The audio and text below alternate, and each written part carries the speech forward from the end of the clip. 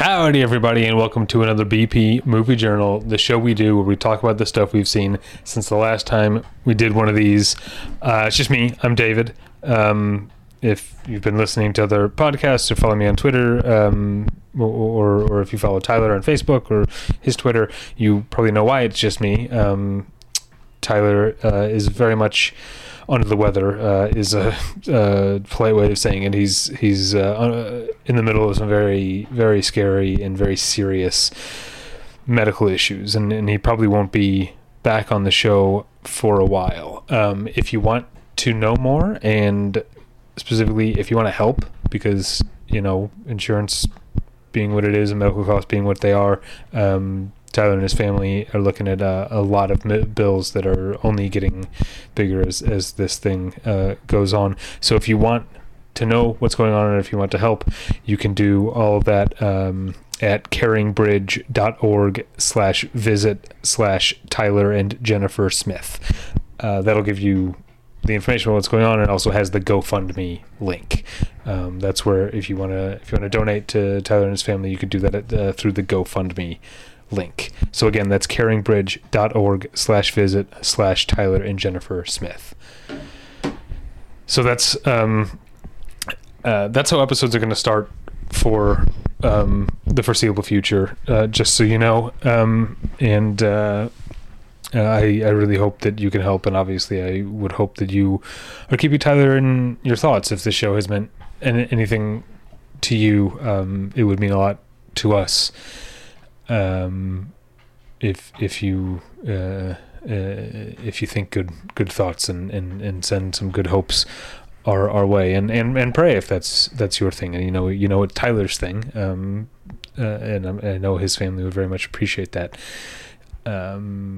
Okay, like I said, shows are going to start like that for the foreseeable future, but I am going to talk about some movies. It's been a while since I've done a movie journal, but a lot of the time in between then has been me watching movies as research for our upcoming profile episode, which Scott is going to join me for. And then I went to TIFF. I went to the Toronto International Film Festival for the first time since 2019. It was a blast to be back. And so I'll be talking about, obviously, those things on the next couple episodes in reverse order. So that actually isn't as much as you'd think, given how long it's been. But I'm going to start off with a doozy. Just let me take this drink of water here. I have to prepare myself. No, I'm not even going to spend much time on this movie, but it's just really bad. I was interested in the direction of Miguel Arteta's career. He started off as this sort of indie darling, made things like Star Maps and Chuck and Buck, and then went on to more big ticket indie stuff like the Good Girl with Jennifer Aniston, and then the last thing of his I'd seen was what was it? Like a Boss, which was that very bad studio comedy. So I decided to watch the movie he made after that, which turns out to be a very bad family Netflix comedy. I was looking for, is he going to bring some sort of sensibility, something that defines him? No, it's called Yes Day, and it stars Jennifer Garner and Edgar Ramirez, and Jenna Ortega is the oldest daughter, but it's just a family, two strict controlling parents. Or no, that's actually part of the thing that was so weird about a movie from the guy that made things like Star Maps and Chuck and Buck, which by some measure were kind of provocative at the time. Yes Day is so regressive. Jennifer Garner is the mom who's she always has to be the bad guy, and Edgar Ramirez is the dad who lets everybody get away with everything, and the gender roles are not subverted. It's just they're reinforced, and it felt very, very old. But it's so she's a strict mom, and she decides her kids hate her for being so strict, so she decides to give them a yes day where she and her husband have to say yes to everything they want to do all day, and there's hijinks and capers, and it's really, really bad. So what do you say we move on from that? What do you say we don't just talk about a really, really bad movie? What if we talk about a a decent movie called Spin Me Round, which is directed by Jeff Baena, who I've only ever seen The Little Hours, but he did like Horse Girl and a lot of stuff with Alison Brie, and Spin Me Round is no exception. Alison Brie plays a I can't remember if it's Stockton or Bakersfield or some sort of like mid California city, mid and more meanings of the word than just one, manager of an Olive Garden type of chain. I can't remember what it's called now. It's called Tuscan Grove is what it's called. And she, as a manager of this place, gets selected by the company to go to Italy for a week or 2 weeks. I can't remember exactly, for like a training and food testing and tourism thing, and gets into some shenanigans with the owner of the franchise, of the CEO of the company and founder, played by Alessandro Nivola. And it's, if you know Jeff Baena's stuff, I say stuff, I've only seen Little Hours, but the impression that I've gotten of his stuff is that he's a comedy guy in many ways. He doesn't make straightforward comedies. Spinning Around is weirder than that, as is The Little Hours, but still he foregrounds comedy and also shoots for comedy. It's shot by, I think the movie's shot by Sean McElwee. Is that right? Why did I say that without, like, I could just be making stuff up. Yeah, it is Sean McElwee. Hey, look at me. Who's done a lot of great stuff, and this movie isn't bad looking, but it's clearly just very high key, like framed to get the actors, the comedians doing the shot, or doing their jokes, and their bits, and the cast is amazing. If you like comedy, it's Alison Brie, Aubrey Plaza, Molly Shannon, Tim Heidecker, Zach Woods, Ben Sinclair, Fred Armisen, Lil Howery, Ego Nwodim, Lauren Weidman. It's just it's crazy. And then Tricia Helfer shows up. Not that she's a comedian, but I liked her from Battlestar Galactica. And so it's the movie is, it's not like a Mad Men World where it's like just a series or an excuse to a clothesline to hang a bunch of bits on. It has a story and a journey, and it has something to say, I think, about I guess you could, if you wanted to be pedantic and superficial, you could call this like a Me Too movie, but I think it's more nuanced than just that. I think it's a movie about that. It's like partially the, like, look at how crazy and weird rich people are. That's Alessandro Nivola's character's fabulously wealthy head of this corporation. But it also is like, well, let's maybe, like, it gives a window into, without excusing it, like, why someone who's in this position might not realize that their predatory behavior or harassing behavior is wrong. And again, not letting him off the hook at all. Not to spoil the end of the movie, it's not letting him off the hook, but it does seem to have some actual interest in what happens when the people from different classes share the same space. Not just different classes, but when one of them is like the absolute 1%, and how weird that is, how different their lives are from most of ours. Yeah, there's plenty of funny stuff as well. So yeah, I liked Spin Me Around in the same way that I liked the Little Hours. It's not like virtuoso cinema, but both movies managed to surprise me a little bit. Next up is a documentary called 3 Minutes a Lengthening, directed by Bianca Steider. And this movie is beautiful, fantastic, and thought-provoking, and it's one of those movies that is one of those documentaries that is about the thing it's about, but also to, you know, esoteric snobs like me, it's also a movie that you could say is like about cinema, or about the power of the recorded image and stuff like that. It's the premise is that at some point a man found his grandfather's footage from a European vacation he had taken in the late 1930s, 1938, and there's 3 minutes of footage from this small Polish town, and so he does some like investigative work to try and find out exactly when this was taken and where this town is, and see if there are any survivors who are actually in the footage. There is at least one, or find the families of people who are captured in the footage, and try and piece together what this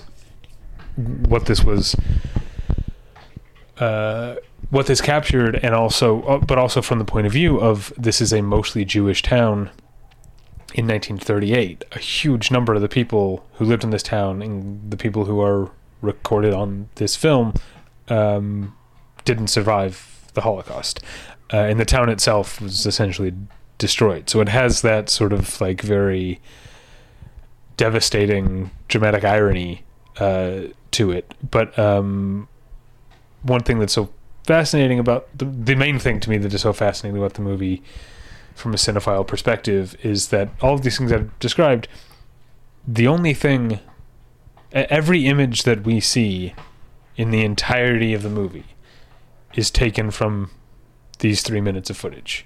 We see the movie starts with the 3 minutes unbroken, just uncommented on, just silent, except for they add in like a sound of like a camera running or a projector running, whatever it's supposed to be. And so we just watch the 3 minutes, and then we figure out what it is. But and we meet different people, and there's maybe some like things that are abstracted or zoomed in on or whatever. But the entire movie consists of just the same 3 minutes of footage, and it's a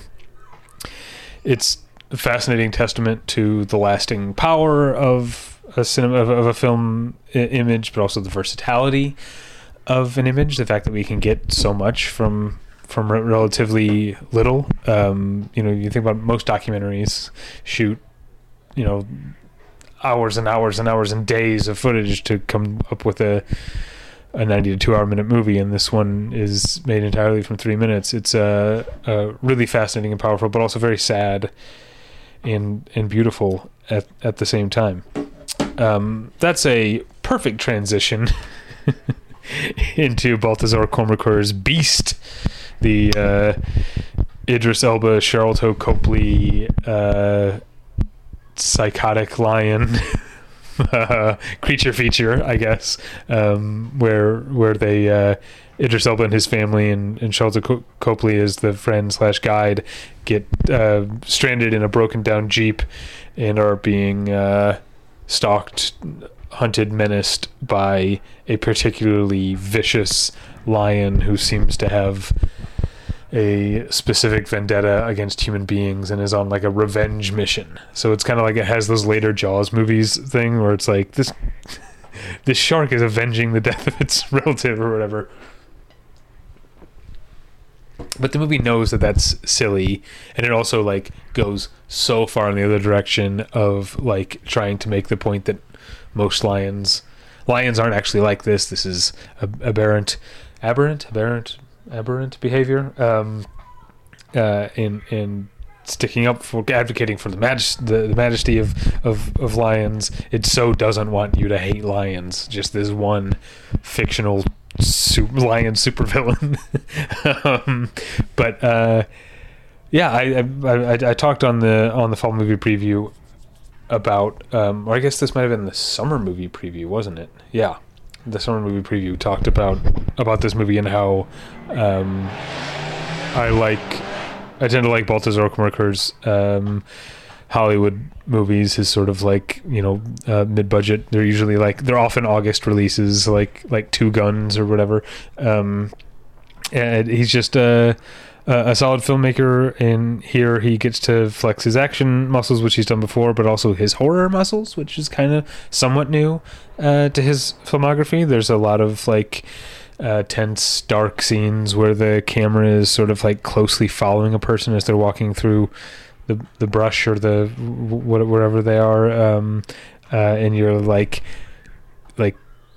almost begging the camera to look left or right or behind to see if there's a lion there, but like it's very tense, and it's a lot of fun. Speaking of creature, this was not an intentional back-to-back. It also wasn't back-to-back because I'm skipping a couple things that were watched for research purposes for the upcoming profile, but the classic nature vilifying creature feature. I watched Steven Spielberg's Jaws, but in this case I watched it in not only in a theater but in 3D. It's been 3D-ified by the Real D folks, and so I went to an advanced screening of that, and amazing. It's an amazing movie, and I thought the 3D might cheapen it, but it's incredibly well done. And obviously the movie was not shot with 3D in mind, but there are multiple shots that look absolutely beautiful and shocking in 3D, especially once they get on board the boat in the second half of the movie. If you think about Quint sort of just standing at the end of that sort of like harpoon turret thing, and the camera is at the other end, and he's just standing there, and the camera is moving with the boat, so it looks like he's not moving so much as the horizon line is shifting behind him. It's that looked beautiful in 3D. Also, Quint way up in the crow's nest, or whatever you want to call it, at the top of the ship, looking down at Hooper playing solitaire on the deck. That's those kind of like, foreground background shots with not a lot in between really work well in 3D. But the movie itself is also just, it's Jaws. It's so great. It's so great. Okay. Let's move on to Francois Ozon's Peter von Kant, which is not technically a remake of The Bitter Tears of Petra von Kant, the Rainer Werner Fassbinder movie, but in a new adaptation of Fassbinder's play, The Bitter Tears of Petra von Kant, from which Fassbinder made his movie. This is important to no one but me, but I like to make that distinction. The only difference is that it's Peter, not Petra. It's a man, not a woman. But it still has that, and it's a film director instead of a fashion designer. But it still has the same general plot and script. It's takes place entirely in his apartment, and in this case, the lead is played by Denis Ménochet, who's an actor that I really like, and he's fantastic here. It's a lot of, I feel like a lot of Ménochet's performances, it would be wrong to say they're not physical because they depend on his like large imposing physicality, but often he plays very still characters where it's about potential energy. If you think of him as the farmer at the beginning of Inglourious Bastards, or the other prison guard who's not Léa Seydoux in The French Dispatch. But here he is dancing around when he's happy. He is raging when he's angry, which is often, those things are often not very far from one another. He is an irredeemable narcissist. But because the movie's from his point of view, and because Ménochet is so good, you also kind of feel for him. You feel how much people keep letting him down, even though letting him down just means not giving him 100% of their adoration all the time. But you feel how hurt he is, and how sensitive and how pitiable he can be at the same time. It's and Francois Ozon is a terrific filmmaker. The movie is especially in terms of mise en scène, the apartment is beautiful and lush and like just this side of tacky, but not. It's a really fun movie to sit with, and it's also not very long at all. It is all of 84 minutes, which is quite a contrast then to the next movie I saw, which is also a very fun, bright, and colorful movie, except it's 2 hours and 40 minutes. I saw Baz Luhrmann's Elvis, and I had to. I very quickly surrendered myself to the myth making of the movie.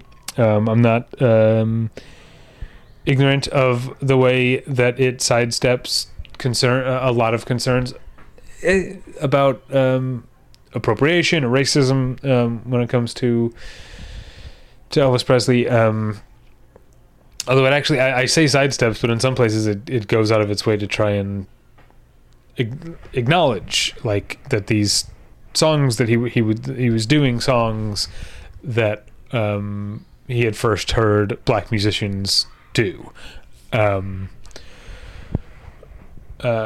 which I think through our modern lens of more a tourist singer-songwriter type of and proprietorship of music, we think of it as he's stealing songs, but like in the country music tradition, like doing songs that other people did first is especially at this time is wouldn't have been seen that way. So it's but it's still the movie does go out of its way to acknowledge that, but these are all the social politics of the movie, or at least that I bring, and that many viewers I bring to the movie. The movie itself it's another Baz Luhrmann movie.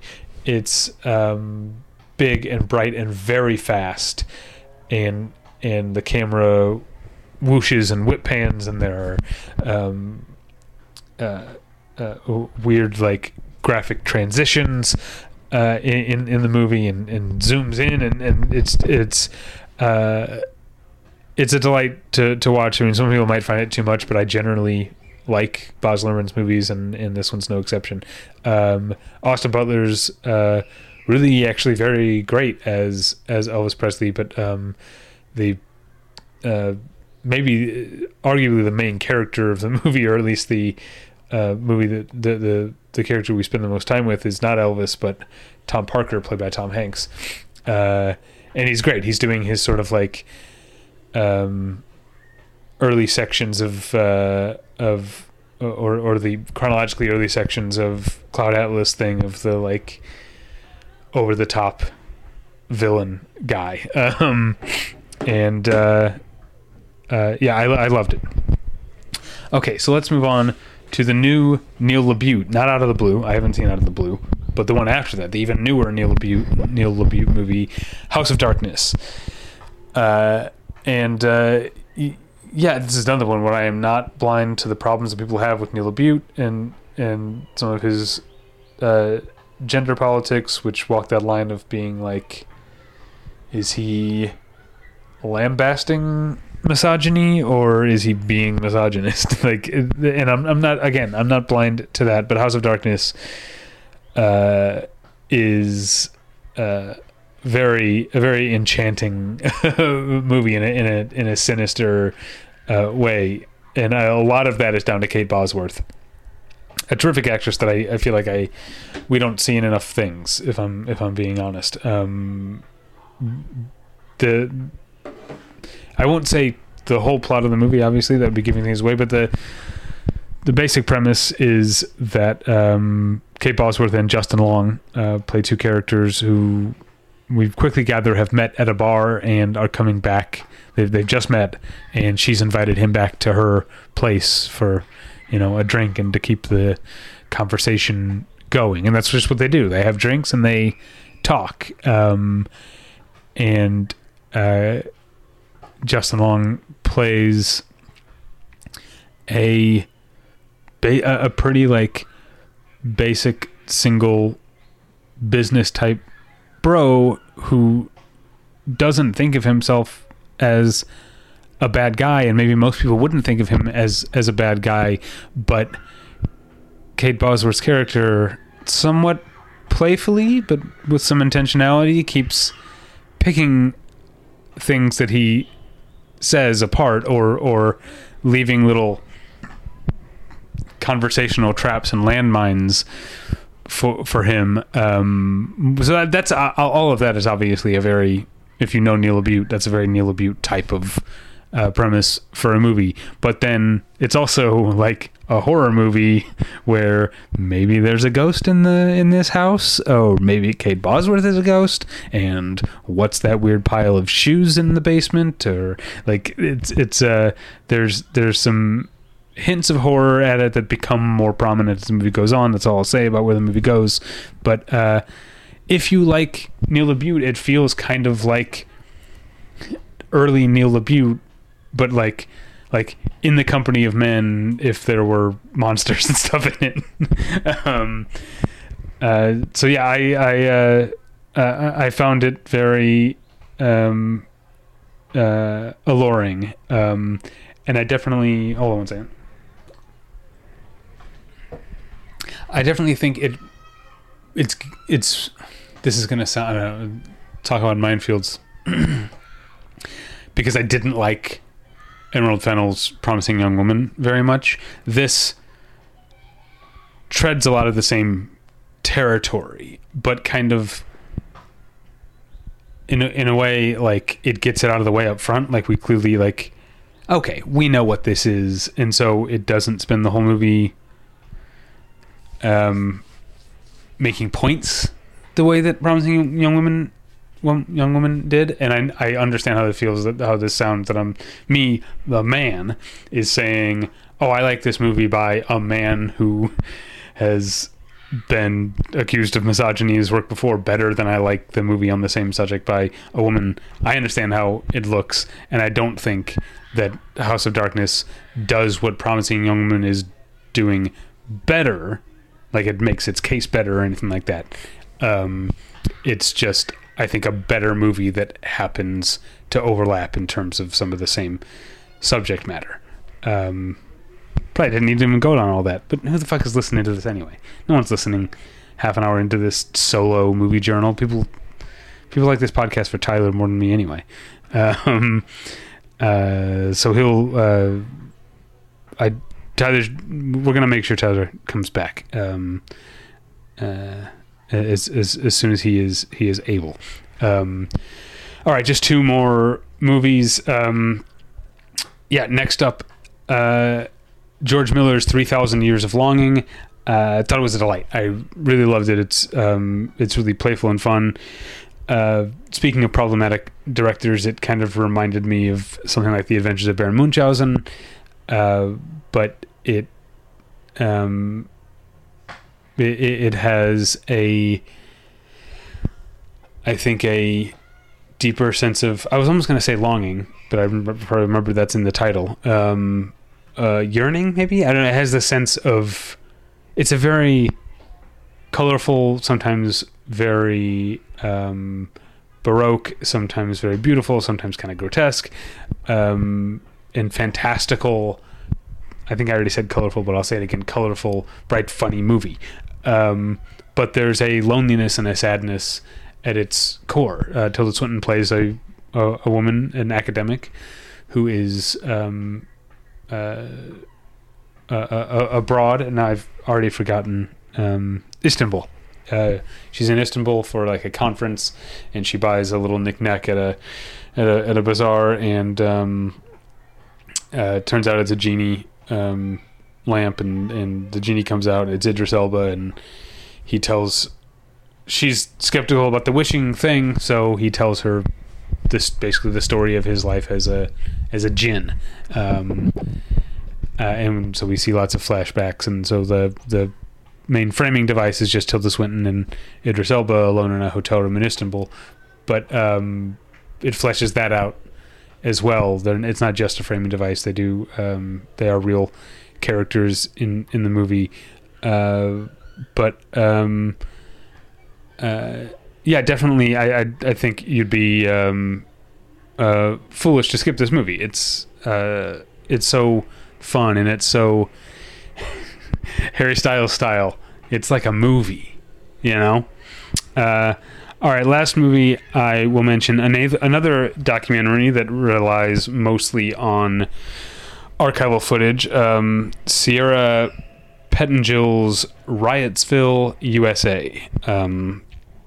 This is a documentary that is, I guess, not superficially, but like at its core, it's about the fact that in the 60s, when there was a big burst in counterculture and demonstrations and protests and riots in the U.S., the U.S. government built at a couple of different military bases, multiple like towns to train cops and military to handle rioters. And that's like, it's scary that like, and it's sad that to see that this is who we are as a nation, that we see these kind of like legitimate social problems, and the only response we can think of is how do we figure out how to stamp it out with force. But it's also weirdly like bitterly funny because you've got the members of the military playing the rioters, and so they just like they're just yelling about it. They clearly don't understand what the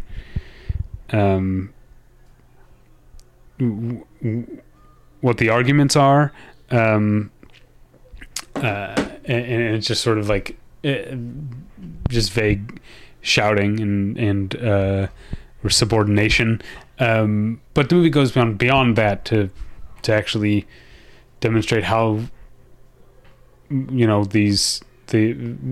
the riots were that led to this, and then how this sort of training was used, especially in like 1968 in both the Chicago Democratic National Convention, but also the Republican Convention in Florida, which gets a lot less press, but also had some violence, and potentially some even more troubling forms of violence on the part of the authorities, the oppressors.